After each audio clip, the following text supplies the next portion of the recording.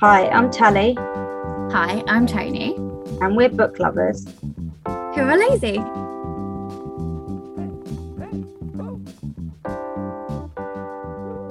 Hi everyone, our horror recommendations list ran a little long, so we're going to split into two parts, so enjoy part one. Hi! Hello everyone. Hello and welcome to us being in the same room. Yeah, so we've got a different mic and we're actually in the same room, so hopefully the sound quality issues of the previous posts in the past / this could be worse. We're going to find out. It is what it is. I did ask Natalie, where do I look? And she was like, that's a strange question. I was like, I don't want to look at you. You can look at and just observe your walls. I should have put the TV on mute and you could have just watched the TV. Oh no, because then I would have just Yeah, you would have just watching The Simpsons. Gormlessly watching the TV. Because it would have had subtitles as well, so you definitely would have just started watching it. Yeah. So, in the world of when this comes out, it's spooky season. It's spooky season now. It's like the third day of spooky. I mean, when did that happen? Spooky season starts at the beginning of September. I just having a breakdown about the fact it's the 3rd of October. Yeah, like the year's almost over. Yeah. And it feels like the year hasn't started yet. I felt like it wasn't October, and I was like, oh, we're just into October, and then we're like 3 days in. Time. Time has no meaning since 2020. Oh no, this is just 2020 part 2. Yeah. We're about to enter 2020 part 3. Yes, any birthdays you have during this time does not count. Yeah, I kept forgetting how old I was. Doesn't count. Like, genuinely forgetting how old I was. It's because it doesn't count anymore. No, it doesn't count. I have quite an easy one because I know my son's age and I add 30 to it. That's useful. I've done that on purpose. Yeah, it was choreographed and planned. I'll never forget about how old I am again. Because I'll always know how old he is. I kind of know whenever I see people post, like, on your Facebook about Isaac's birthday, I'm like, oh, her birthday's around now. It's already happened. Yeah. Like, oh, dang. Oh, dear. Right, so today I am going to give you and perhaps Tony some horror recommendations. Yep. So we'll see. I started writing a little list. I was going to aim for about 10 and I didn't stop writing. There is more than 10. It's a double-sided A5 piece of paper. Mm-hmm. Yeah. But I've put them into little groups. All right. For ease. Okay. Little bookmarks, if you will. Chapters. So, all right. It can help you pick which one to read, basically. So, here we go. Some of these I was going to say you might have read. I don't know, you might have read them. I might have. Some of them you've definitely heard of, at least. Yeah. So, we'll start with some classics. So, my favourite classic, / the only one that doesn't make me hate my life. Right. The Picture of Dorian Gray by Oscar Wilde. Oh, I have read that one. Yes, I have. And I actually liked it. It's one of my favourite... Well, it's like my favourite classic. I tend not to like classics, so... That one, I always... Because, like, a lot of... When you read Victorian, like, horror or... It's not scary. It's scary. Yeah. What was scary to them at the time. But since, like, obviously, horror movies took off... Yeah. The bar has changed slightly. So... that one really got, like, under my skin. It was, like, under your skin creepy. Yeah, and, like, it's something that's, as you said, it's, like, still scary now, really, the concept of it. So it's set in Victorian England, London, probably, and it's a young man who has just kind of come into society. Mm-hmm. He's kind of new to society, and an artist is kind of the one that introduces him to society, and he kind of wants to keep Dorian as his, like, a little pet almost, and then he's got his best friend, and the best friend's the narrator, isn't it? It's from Lord Henry's point of view, and then Basil Hallward is his friend who is the painter. Oh, okay. Basil's quite into the whole What's the term I'm looking for? Debauchery. Yes, that's the term I was looking for. He's very much into like opium, Party, like sex. the kind of house parties they actually did have in the Victorian times, which was like a massive sleepover where everyone got off their faces on various big drugs. In every way. Yeah. And then they all just went home and pretended to be respectable after. Yeah. Basil paints a picture of Dorian Gray, and that happens in the very first chapter. That's what it is. And he captures how beautiful and innocent Dorian Gray looks. And then as Dorian is corrupted by society, or like this underground part of society, he never changes, but his portrait reflects the sins. And yeah. They say like sins, but you can It's not assume it's sin. stuff like he is obviously sleeping with prostitutes. Yeah. So like there's lots of implications that obviously that's reflected in the way that he does Yeah. other sins and like And obviously he sleeps with any gender, which in those days was sinful, even Again, this though is all everyone implied. was. this is all implied. 'Cause Oh yeah, obviously, in the given- film it's not implied. Oh. Yeah. Yeah, no, in the actual novel it's very much Yeah, implied yeah. because I don't think Oscar Wilde was outed at that point. No, well, there wasn't this the book that was the reason he got arrested, I think. I don't know that history well enough to Because say. he actually went to jail for being Homosexual. homosexual. Yes. They didn't prove it. I thought he was one of the ones that got chemically castrated. Oh, I don't know about that, maybe. I can't remember what happened to him actually. He wrote about sex. Oh no. But yeah, and so he doesn't age either. So like some time passes and like Lord Henry, who is obviously the narrator of it, it's been years. And He think- goes to his house. I think if I remember correctly, Dorian is in a relationship with Lord Henry's daughter at some point or something like that. But yeah, like Dorian doesn't age at all. But he should age. Yeah. Yeah, so it's like very atmospheric and creepy. It is actually really creepy. Yeah, just like the description of him getting more, but the thing is like he might be beautiful on the outside, but you start to get this sense of like that he is rotten. Mm-hmm. And like this feeling of unease of like this, he is rotten and something into like evil, Yeah. but obviously beautiful and Like angelic he on looks the outside. so innocent on the outside, Yeah. which is how he manages. Like I think he becomes a corrupter of a lot of people. But then he gets like a name for himself, and that's why Lord Henry ends up his house and finds the painting. I think that I can't remember if it's just a scene in the film, if it happens in the book as well, because sometimes I get a bit confused in my head. Because when you picture the book, do you know what I mean? Yeah, like yeah. sometimes, but I think there's like a thing where he perhaps a lot of like the wealthy wives get interested in him. Yeah. And like perhaps he gets involved in like some wives and stuff. I can't remember. I thought he went out because he, like him and Basil and all them, they go off the rails, and Lord Henry like stops being friends with all of them. Yeah, he's as a like, result this of is, it, yeah. I'm done with this. Yeah, and like, because Lord Henry's got kids and stuff, he's just like, no. Yeah, and I this think isn't- something happens. He's that like, makes, there's a line. there's something that happens that makes him go to Yeah. Dorian's house and be like, "This is too far." Yeah, I do feel like it might be to do with his daughter, I think, because Dorian starts dating his daughter and he wants to go there and be like, no, it's not okay. Courting. Courting, sorry. Yeah, he like wants to maintain his daughter's innocence or whatever. Yeah. Probably. But yeah, good book. Even like the film.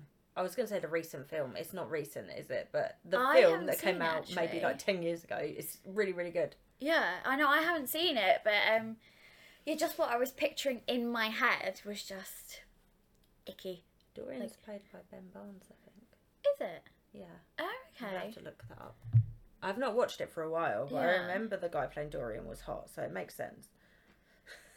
Yeah, I mean, like, I actually find Oscar Wilde is one of those classic authors that actually is quite readable in general. So it's like, I think the reason I loved this one so much, I remember when I finished it, and the first kind of feedback I had to say about it was, it's like poetry, but in novel form. It is really beautiful to read. It's the only one of his I've read. The I must admit. opening scene where Dorian's being painted is just you can read that over the and light over. and the curtains and the way that's all described is just, yeah, really nice. I read that in Europe when I was on like a tour bus full of people making noise, and I was still, and that's why I still knew it into was it. good, because I was very like in the world, even though there was all this noise and chaos Easy around to me. get distracted, but you weren't distracted. No. Yeah, and that's actually a book that I reread quite often. I just love the vibes of it. I haven't reread it actually, but I would. I listened to an audiobook as well of it. I think it would make my skin think crawl. this as an year. audiobook. And the narrator was really good. I can't remember who it was though. Yeah, it's just the description of the painting so icky. Like, ugh. Yeah. Yeah, I've only seen the film once, but from what I remember, I recommend it as a good adaptation. So some of these will actually work into other little sections as well, Okay. but obviously I didn't want to repeat any of them. The second one is The Haunting of Hill House by Shirley Jackson. I have not read that. Have you seen the show? No, I think my friend has made me watch bits of it, but I'm not sure because I also watch a lot of other stuff with him. Yeah, the show is really, really good. So the book, it's not scary. It's atmospheric. The creepy part about it is you don't know if the main character is sane or not. So it's like a tension kind of thing. Yeah. Yeah. Yeah, so I wouldn't outright say, but again, it's like you said, the classics aren't They do a often different scary kind now. of. Yeah, A lot of their stuff is like taking the ordinary and making it other. which is very much what A Haunting of Hill House is like. So you follow the main character, whose name I cannot remember. Eleanor, I think she's called, because the TV show uses all their names as well. I think she's called Eleanor. There's a scientist, and he wants to prove the existence of ghosts. So he rents out the Hill House, which is known to be haunted. Right. And he invites people who have had some sort of paranormal experience in their life. So we follow Eleanor, who is one of the people that gets invited. And she goes to the house. They're meant to be there for a week, I think. And when they get there, it's all very creepy. And like the housekeepers refuse to stay in the house. So they arrive, make dinner and leave and things like that. And, you know, a lot of happenings happen. But because it's from Eleanor's point of view, and you start to realise that she is not perhaps mentally stable. Not a reliable narrator. Yeah, so then you're not sure whether it is paranormal experiences in the house or if it's her. That's what Is this makes another it creepy. Victorian Gothic? Yeah. So this is when like psychology as a science first began. So that's what their fascination was with the psyche, and that's why a lot of these books implies either madness or it's supernatural. Yeah, I mean, Because they had a fascination with death as well. So there was like a fascination in this new science. Like it was very much among the rich as well. And then also this fascination with death as a culture. yeah. Oh, like they used to take photos of the dead. They used to dress them up like they were alive and take photos, which is just Yeah, your creepy AF. death cast or death photo or something like that. Yeah. There was And a you word used to for it. actually have a cast of your Yeah. face as well done as well, didn't you? Like a little bust. Like, Yeah, and then to cover the mirrors because they believe souls would get trapped in the mirrors, and they're very, very superstitious and very fascinated by death. They studied a lot. I can't remember the reasons why, but they, as a culture in the 1800s, especially the rich, fascinated by death. I guess there was not much else for them to care about. Yeah, it was the life of like luxury. Yeah. What do Then- you do if you don't have to struggle? In the 17 and 1800s, like absolute luxury and just the richest of the rich, with nothing better to do with their time. Oh, so I found out. It's going to be our first tangent. I found out that about, you know, when they say like, oh, showing your ankles was naughty back then. It wasn't that showing your ankles was naughty. It was. I saw that TikTok. It has slightly I wonder if exaggerated it's it. true or not. Like that they lifted their skirts up so they didn't get muddy skirts. Is that the one you saw as well? Yeah, but that whole And I want to know if that's true. I need to look it up. basically it was, but she said it was all about prostitutes, and it wasn't. No. The one I just assume like people who were poor couldn't Yeah, afford to get but their skirts that dirty. TikTok says it's all about prostitutes. Oh, and that's yeah, no, that I like wouldn't have prostitutes assumed. would wear shorter skirts or lift their skirts up so that they could wear skirts for like more days. Yeah, but that would have been everyone that's That would have poor, been wouldn't it? everyone Yeah. poor. So the way she talked about it was just prostitutes. And I was like, no, that would have been all poor women. Yeah, I read it Yeah. as all poor women, yeah. No, that TikToker, I mean, she was American and she made it sound it was like just prostitutes. Yeah, but They did people that. like to villainise prostitutes all the time, so And that doesn't shock me. there was rampant prostitution in London at the time because of the opium dens and the brothels, and the people were very, very poor, and women weren't allowed to work. Like, they couldn't go in, I don't think women were allowed to work in the factories And then. if it got to a certain age and they weren't married, they were not going to get married. They might not have been the eligible men as well. Yeah. There was lots of wars going on. Yeah, and obviously, you know, like, and this is an issue that still happens today, that Oh, people, like, sex work is it's legitimate work. It's one of the oldest, you know, jobs, effectively. I just like, don't understand why the women get villainised and not Yeah, the men who exactly. pay for it. Because, like, if Yeah. you can make a living off of that, that's because someone's willing to pay for it. I know, I always say that. I'm like, oh, you know, even with like OnlyFans and stuff, when people are like, oh, those people that are on there have no morals or whatever, and I'm like, what, the people that are paying them each month? Like, Yeah. who are you blaming? Is Honestly, that? Like, I always say, there's like, nothing wrong with taking control of, like, if you're comfortable with it and people Fair are play willing to to you. pay for photos or videos of you, why not? I always say if I was more, like, outgoing and confident in, I would, like, probably not mind. If I knew for sure all. my family could never get Yeah, that's the problem with things like that. But Yeah. definitely, there's nothing wrong with it. It's because people want they want free porn, and they're happy to use websites where the women there are often coerced, drugged, or forced into it. Yep. Right, I'd rather, you know, They somebody's don't feel comfortable paying a making woman some who dollar. is making her own content, and she has the choice to block you from viewing it or whatever. Not just that, she's in control of it. Yeah. And that's the thing, the problem that people have is that the women on OnlyFans are in control of that content. Yeah, and that is a big thing. It's a woman owning her sexuality, There's not some sleazy producer making a coercing big her. cut of it, Yeah. or making all of it. Yeah. Yeah, and like Anyway. a lot of the porn you see on like Pornhub and stuff, it's a lot of it. You know, the ones that are like, oh, home movies. They are just stolen. They're not. You know, you don't Like have the revenge consent of the porn, women yeah. in it, and that is actually illegal. Also, these women can't get it taken down. No, it's There's so no recourse. hard. No, Yeah. it's ridiculous. It's anyway. horrible. That's But yeah, that's a tangent, but yeah.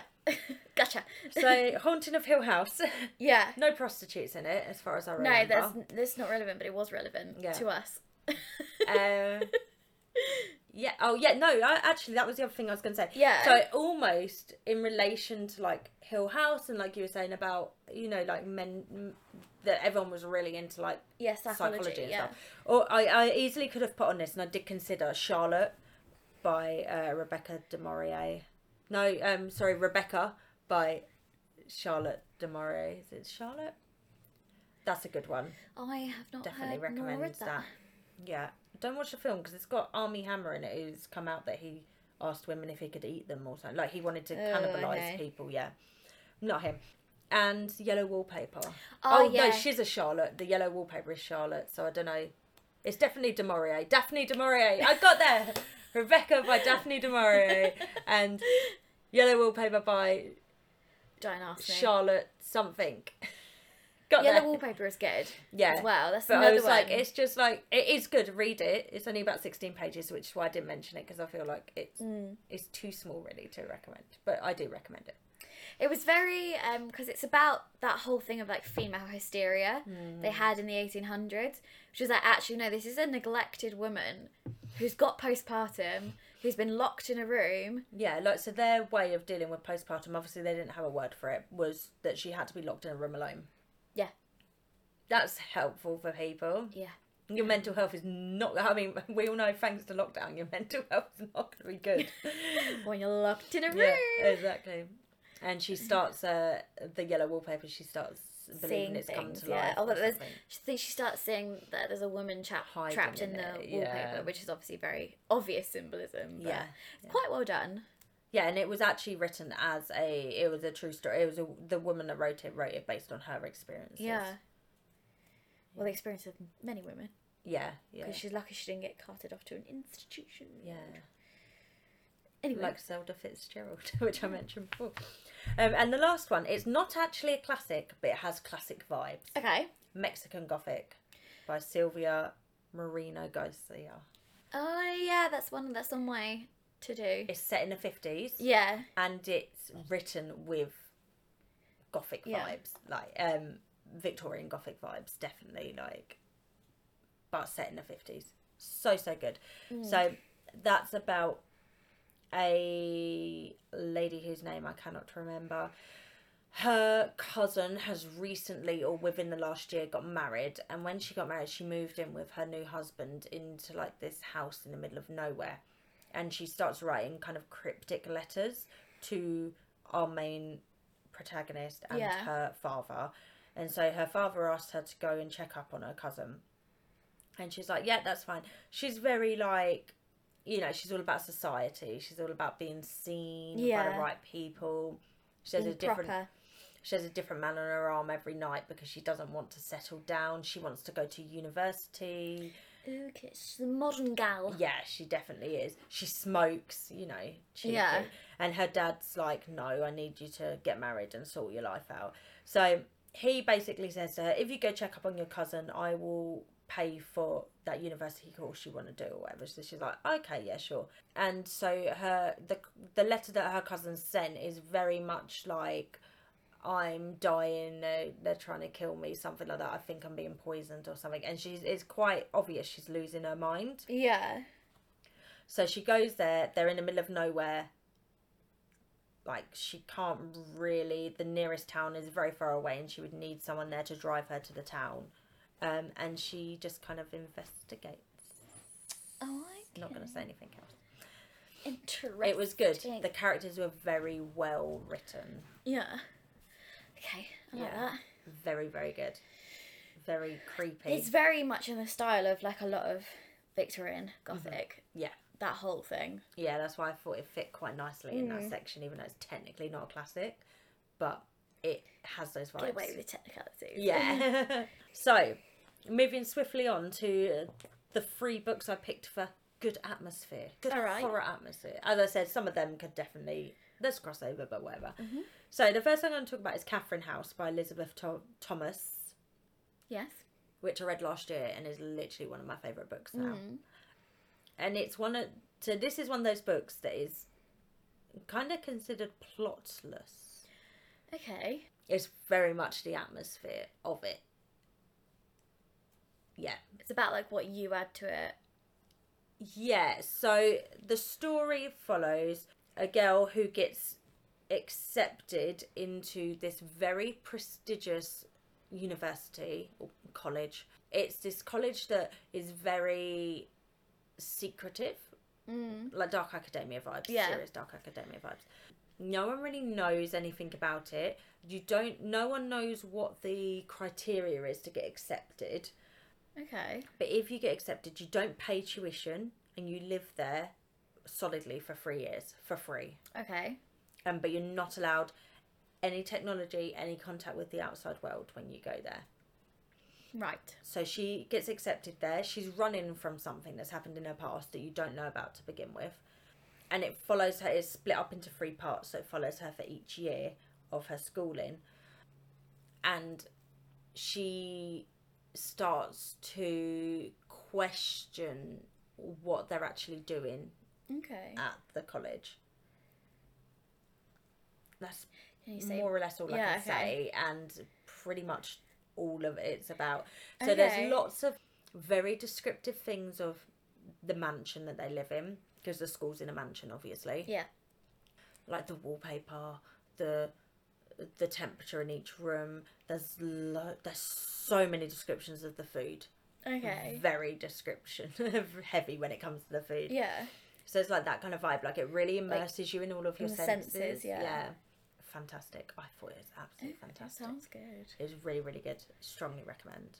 I like those ones. I've lent it to a friend. When I get back, I'll lend it to you, actually. The next one is Home Before Dark by Riley Sager. Nope, haven't heard of it. Have you read any Riley Sagers? No. He's a horror author that I think, firstly, I thought was a female with the name, but as we all know, I tend to genderize names differently to everyone else. But Riley is a male or female. Yeah. So he is, I go back and forth. Like sometimes I say he's a horror author I love him and he's like almost an auto-buy. But then there's certain books of his that I'm like, that's kind of shit. Okay.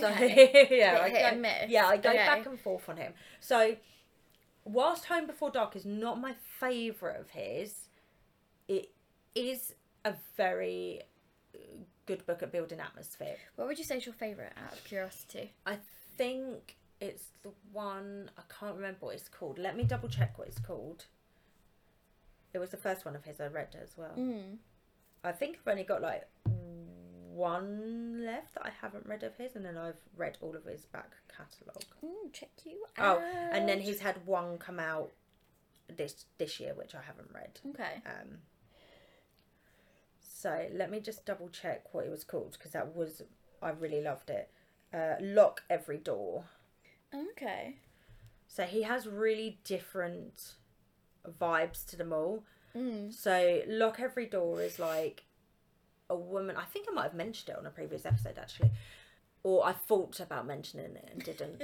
A woman who she is like skint and really desperate for, you know, something. She hasn't got any family, and I think she has a breakup and she's just like, and she finds an advert to do like a house sitting thing, an apartment sitting thing in this apartment block in the middle of New York. Okay.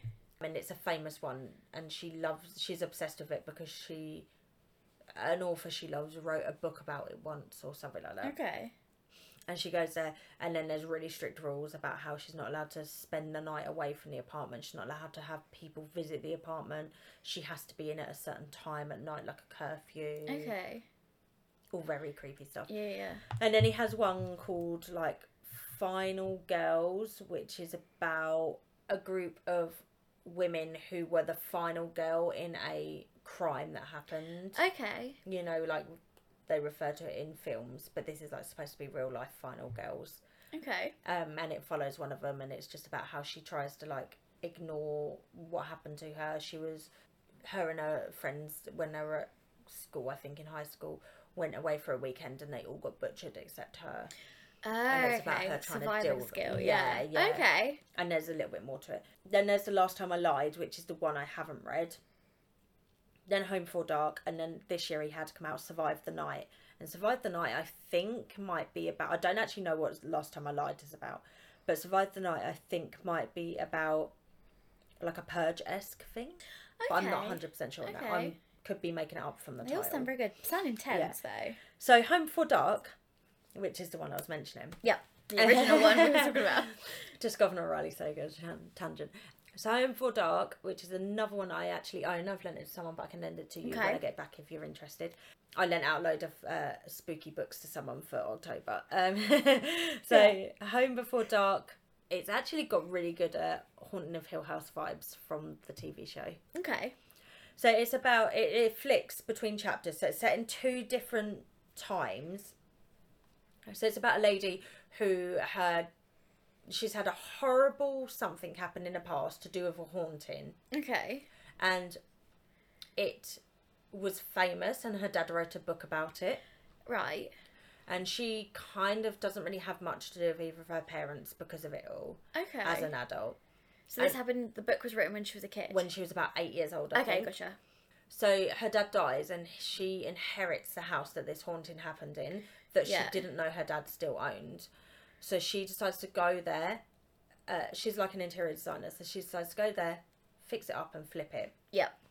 And she thinks while she's there, she might investigate a little bit of what it was, because she only has vague memories of what happened, but she's read her dad's book. Okay. But she's never believed it. Yeah. And she's always thought that her dad was a liar. Yeah. And made it up to sell books, because he wanted to be an author. Okay. So it flicks between, it has a chapter of her in present time, and then it has a chapter from his book. and it flicks like that all the Oh, way I through. like It's ones like really, that. really Yeah. good, yeah. Where you get like a piece of the puzzle. Yeah. And bit by bit. So yeah. it'll be like in the book they'll talk about like, I don't know, a haunted record player, and then it'll go to her when she's tidying out an office and finds the record player. So like things like that, yeah. So you can't really talk much about it without giving anything away. But yeah, it is really good. I was disappointed by the ending Okay. because it just wasn't what I wanted. But I think it was a good book. I wouldn't say it was one of his best. Okay. Was it a good ending even though you didn't get the ending you wanted, or was it like... Yes. Yeah, I think ending for the objectively, I story, think it was a good ending, Yeah. I was just disappointed. And when I read it, I'd read a lot of kind of thrillers at the same time, and I think I was just a bit burnt out and was able to guess the endings on a lot of things. At the same time, I read like The Guest List by Lucy Foley and One by One by Ruth Ware, and both of them I was so disappointed with the ending. I was like, but is it the ending or is it that I'm just burnt out from thrillers? Yeah, like just too much high intensity and I haven't reading. really read any more thrillers since then because I had a big thriller binge and I just got so sick of them all kind of following a... Yeah, well, yeah, like I hate it when, I'm not saying that this book has it, but I hate it when the twist is something that has not been alluded to at any point and I'm like, no. You're supposed to be able to at least have an inkling of the twist. You're supposed to be able to go back through and notice things you missed. Like, I don't ever have a problem with guessing the ending in a book if it's been presented to me. If I've worked it out, that's fine. But it means the author's done clues instead of just like chucking in a thing at left field. And I think that's the issue with a lot of thrillers. Yeah. And it's also why I don't tend to like modern thrillers that have the... What's the term you used earlier with the narrator that you can't trust? Unreliable narrator, Because I'm just like, that's just a way of...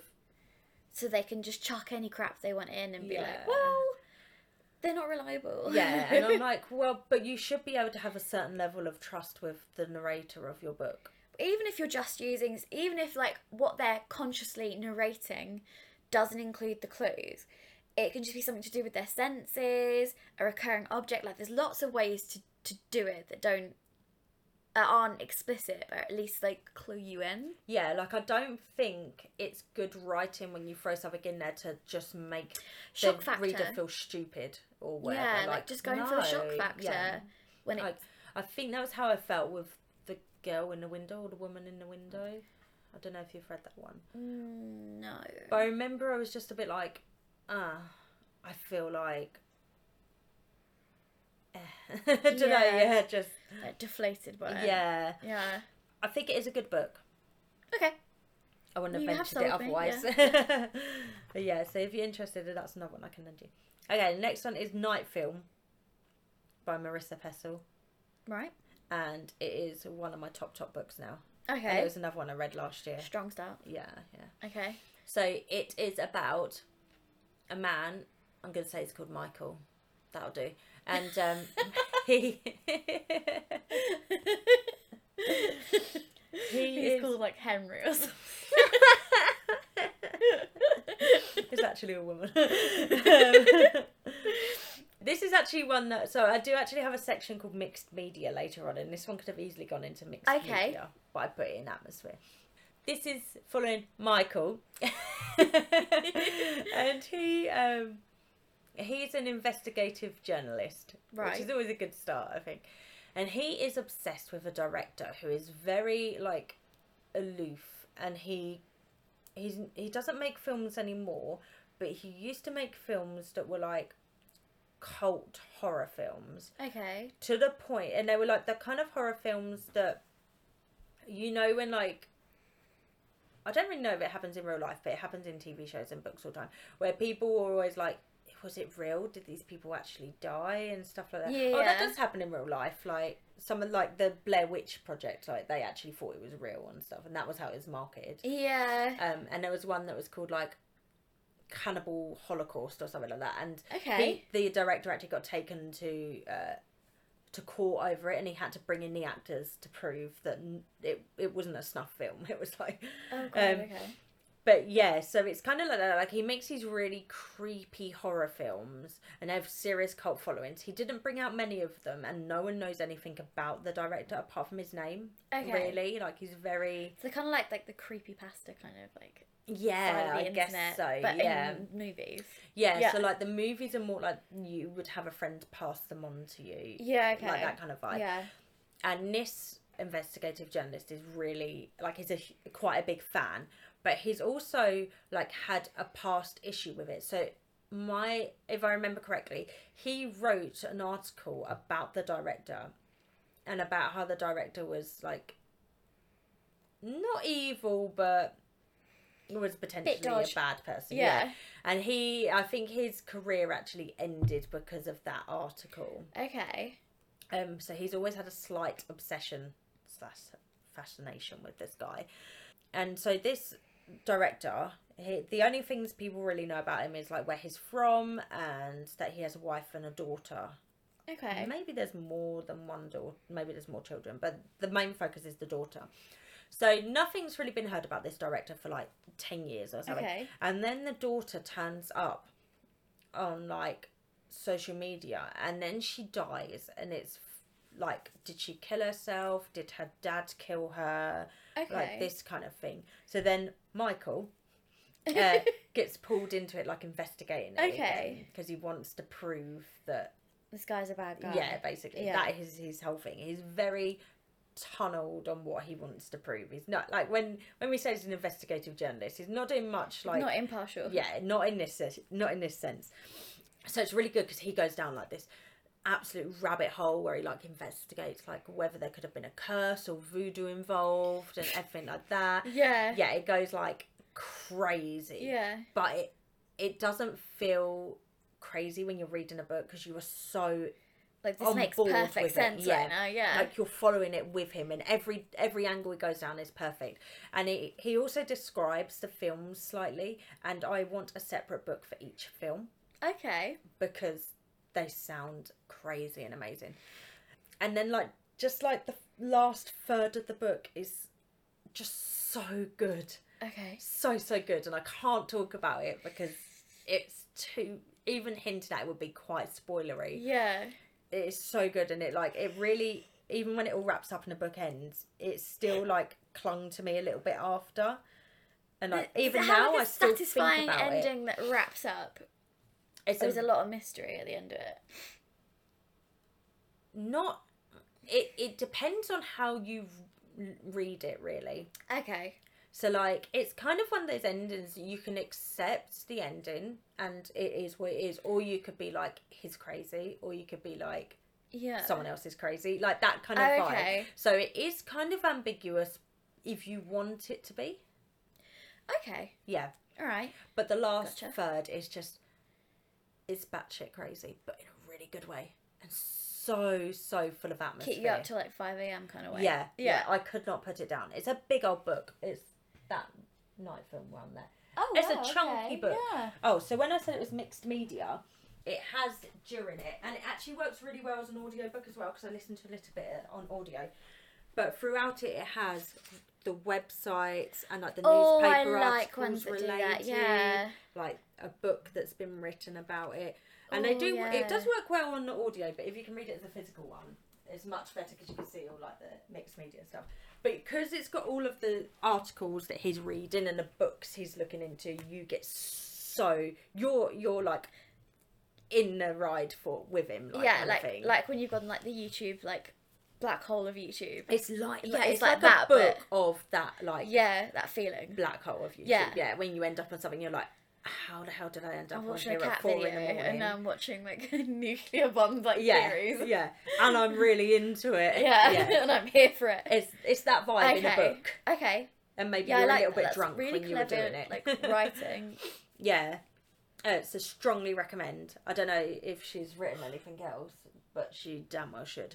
And when it came out, there's like bits in it that you could scan, Okay. and it was like on a website, it had sound bites, but that website isn't there anymore. But you can Google it, and someone has archived them, so you can still. that's So like they talk cool. about how the daughter was a singer or something, and you can actually listen to one of the songs that she That's- sung. So you can, it's. I love stuff like that. I should have put in mixed media, to be fair, but yeah. That's really it's clever. really, really good.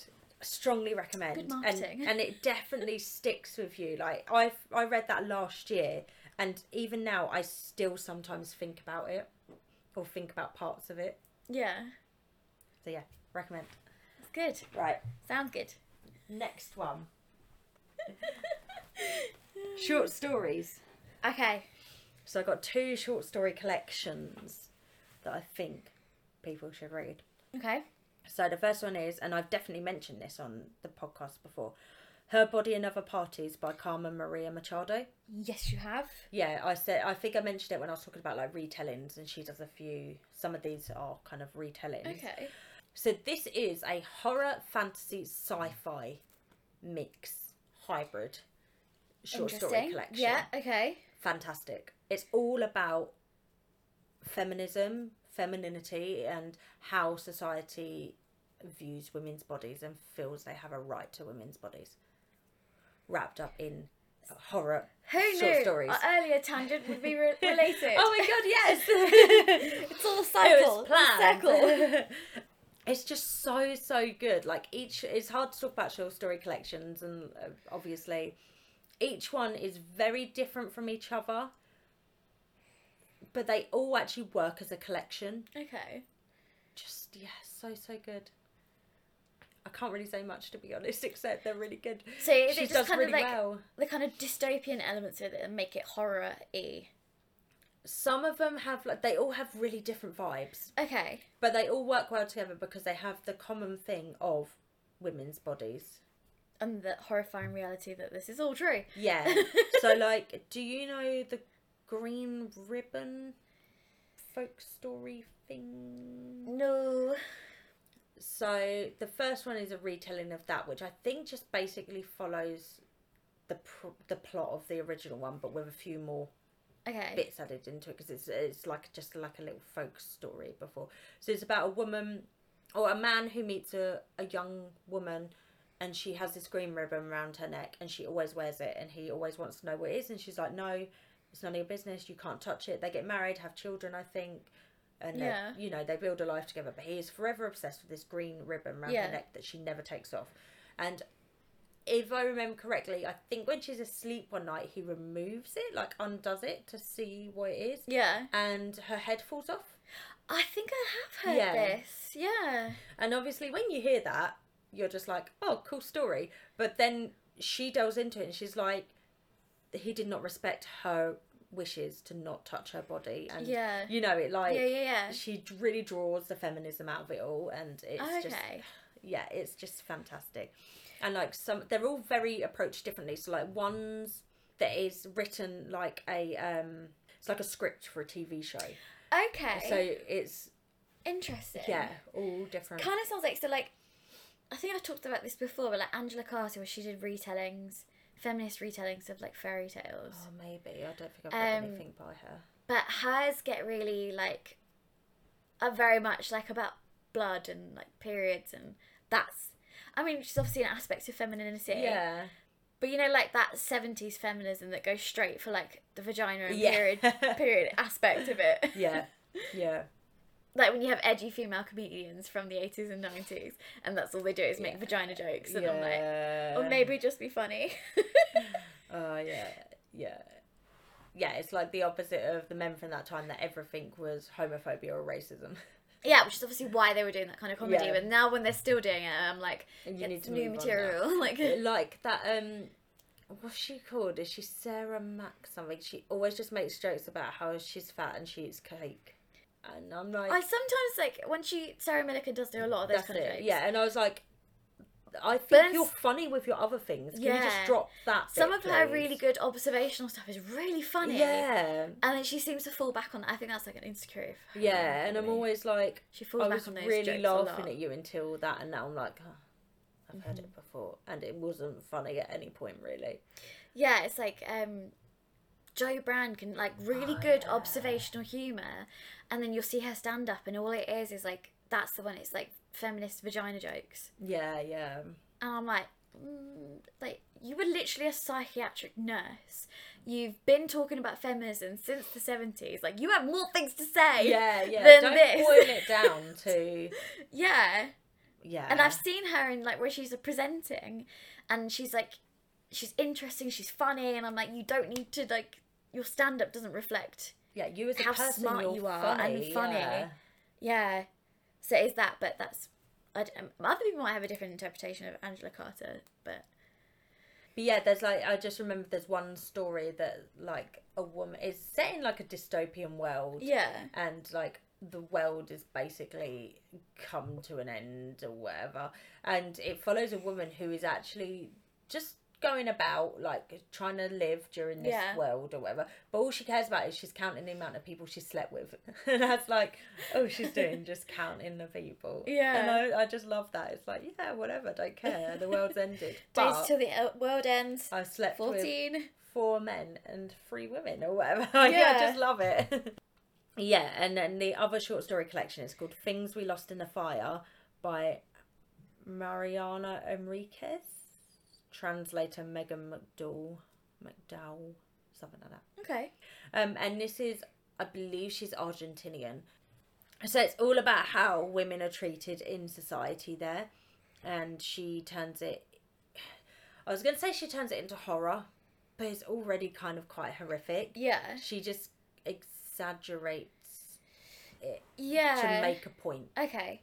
And yeah, it's a short story collection. And so... yeah, there's like one story where women are... it's like a cult, and women are sick of being sexualized. Okay. So they start killing themselves, and they set themselves on fire, and it becomes it becomes like a panic because all these young women are doing it. Yeah. And stuff Okay. like that. Interesting. And it's not just actually about women; it's how just like the downtrodden in their society are treated. So there's one about people who are very poor and live in slums in Argentina. Yeah. And like one based around that. Okay. So yeah, really Interesting. very kind of politically charged, which in itself can make horror even more horrifying. Well, I mean, because it's just like a hair's breadth from reality, and that's when it's worse. Yeah. Because a video of Margaret Atwood who wrote The Handmaid's Tale that was going around, where she's like everything that happens in Handmaid's Tale has happened at some point to women in history. She's like, I have made nothing up. I was like, I put it all together in one narrative, but throughout history this has all happened. Yeah. And that's just absolutely terrifying to learn. Yeah, she was like, I didn't need to make it up. This is so unrealistic. This would never happen. And she's just there like, no, it has in some way or another happened. Yeah. And you're like, oh no. Yeah, and like when the abortion thing in Texas got passed, and a lot of people were obviously comparing it to Handmaid's Tale, women of colour were saying, well... why is that the only thing you can relate to? Yeah, and also... this has been done to us. We're living this every day. Yeah. Like, you're only in uproar because now white women are you know, affected by it. And it's well, like, yeah, you don't think about that, do well, you? You know, when people used to, like, literally talk about breeding slaves and, like, that's people. Yeah. So, yeah. And it's just like, crazy. okay, but you can relate to the narrative about, I guess, what is white women, essentially. Like, But, like, her examples, they're not in the past. Yeah, and she also... Margaret Atwood did draw from experiences worldwide. So although the characters in the story are mostly white women. Well, there is and a America, thing about, in the book, it does say that the women of colour were sent off to that whatever. Oh, okay. That is mentioned very soon in the book. Oh, okay, interesting. So that's something they kind of gloss over in the series. I haven't got very far in the series. In this series, they have a little bit of a mixed cast. Yeah, but they not do. much. Not massively. But they need to sort of... I really like Rory Gilmore's character. Yes. I binged it. I think I watched about 2 seasons and I needed a break and I've never come back to it. Me and my mum were watching it together on evenings when my dad was on nights. Yeah. But it's very intense. You have to watch like a whole bunch, and we were staying up way too late to watch it. And then real life got a bit more stressful. Yeah. And a bit more Handmaid's Tale, I guess. well, no, like just within Yeah, the family no, as well. yeah. Like for my mum, and because we're watching it together, I would happily go and binge them and just like be a bit self-destructive for a little bit. Yeah. But because I was watching them with her, I can't now go and finish it. We haven't seen season 3 yet. Yeah, I haven't seen 3 onwards. But I just my brother actually came downstairs to check on us because you know the moment where June refuses to go, in the bit where she gives Rory's character, I can't give it, but yeah. and sends her on, and then June doesn't go, and we were just screaming at the TV, "Get in the car, June! Like, get in the car, go!" June! June, get in the car!" Like literally But screaming then it. if she did, the season would have ended. But yeah. I'm so excited for what the clips I've seen of the trial. I've not seen any clips. I've just been told it I've gets a actually little seen a bit bit. worse. I've seen a few spoilers for the season 4, but I haven't even season 3 yet. No. But the clips I've seen of like when Thingy goes on trial, the commander, and I'm just like, oh, I can't. I'm really excited to watch it, but I've just got to do it. I started watching it with my mum, so now I've got to do it at her pace. Yeah. That's why I refuse to watch stuff with people now. Yeah. Yeah. But that's what it reminds me of, is that thing of when you learn it's all true, and it's just like, oh. Yeah. It's just so close to reality, and even the things you see happening in America, when in Hands the series, I haven't read the books, but like when they do the flashbacks to how this started, the things that started the Handmaid's Tale like world are happening in America. They're actually happening. You know, but she's like even here, which until recently I thought I used to always think at least we're better than America, and even recently I'm like no. I think for us, I mean, we have access to a lot more healthcare services that Americans don't have standard. Yeah. However, I think there's more medical neglect from doctors just not believing women, and I think that's now the thing. The fact that, I mean, obviously for other countries this has been a fact for a very long time. I'm just talking from my British experience, but the fact that now we can't trust the police, and the police do not care to fix that. You know, it's that kind of stuff that, you know, if you're listening and you don't know what I'm talking about, look up the Sarah Everard case. It's just that he's in a group WhatsApp where they're talking about rape and things like that, and his nickname is the rapist, because he's known for making women uncomfortable. What's the chances he has never, as a copper, had to deal with a sexual assault victim as well, who he's then made uncomfortable? And that's when when they come out and say it's just a bad apple, I'm like, well, no, because that was his nickname. That means there was many people that should have alerted or raised a flag about it.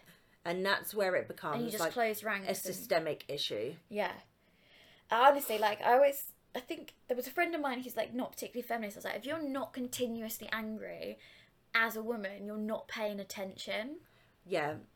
Like, you are not paying attention. And I just don't understand people who say they're not a feminist, because I'm like, you don't care for people's human rights. I just can't comprehend how you don't. So there was a guy somewhere I used to work who used to make jokes about me being a feminazi all the time, and I'm like, no. That was a term that was coined to villainize feminists. Also, it is a certain type of feminist who does now fit it is, into that category.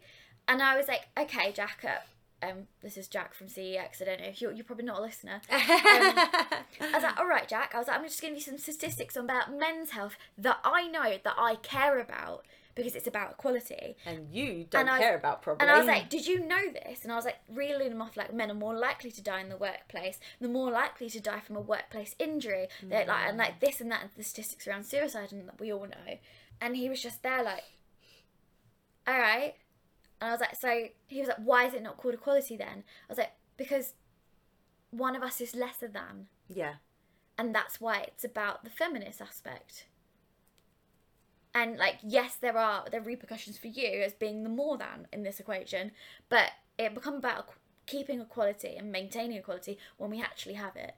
Yeah. And he was, And he was like, oh, okay, no one's ever explained it to me like that before. And I was like, honestly, my work at that job, like the rants I had at them, like 3 of them changed their Brexit vote because of me. I wish I'd got through to more people. The Not they would have education. mattered. Like but... there was one colleague who used to read the Daily Mail. This is a complete tangent, but he used to read the Daily Mail during work, and I used to stand behind him and point out the spelling errors and the grammar mistakes. Brilliant. And he's like, "You're ruining this." So I was like, "Stop reading trash news." Because I was like, "Read this for the puff pieces about celebrities. Don't care. Like, you want to get actual news? Please go." I mean, none of them are perfect, to be honest, in the UK. Don't go to a newspaper. They're all the news sites are biased, but I was like, just, and I was behind him pointing out all the mistakes, and he was like, "Can you just stop?" I was like, "Read something else." Yeah, like there's no such thing as like news that doesn't have an agenda behind it. Well, especially when they're all owned by one guy. Yeah. And he also funds the Tories, so... Yeah. But this is getting a bit too political. Yeah, I mean... Yeah, I'm not even going to go into it. I mean, if you're offended by any of these opinions, see you later, pal. Yeah, sorry, dude. We're not for you. You're probably not going to like any of the books we talk about anyway. Yeah.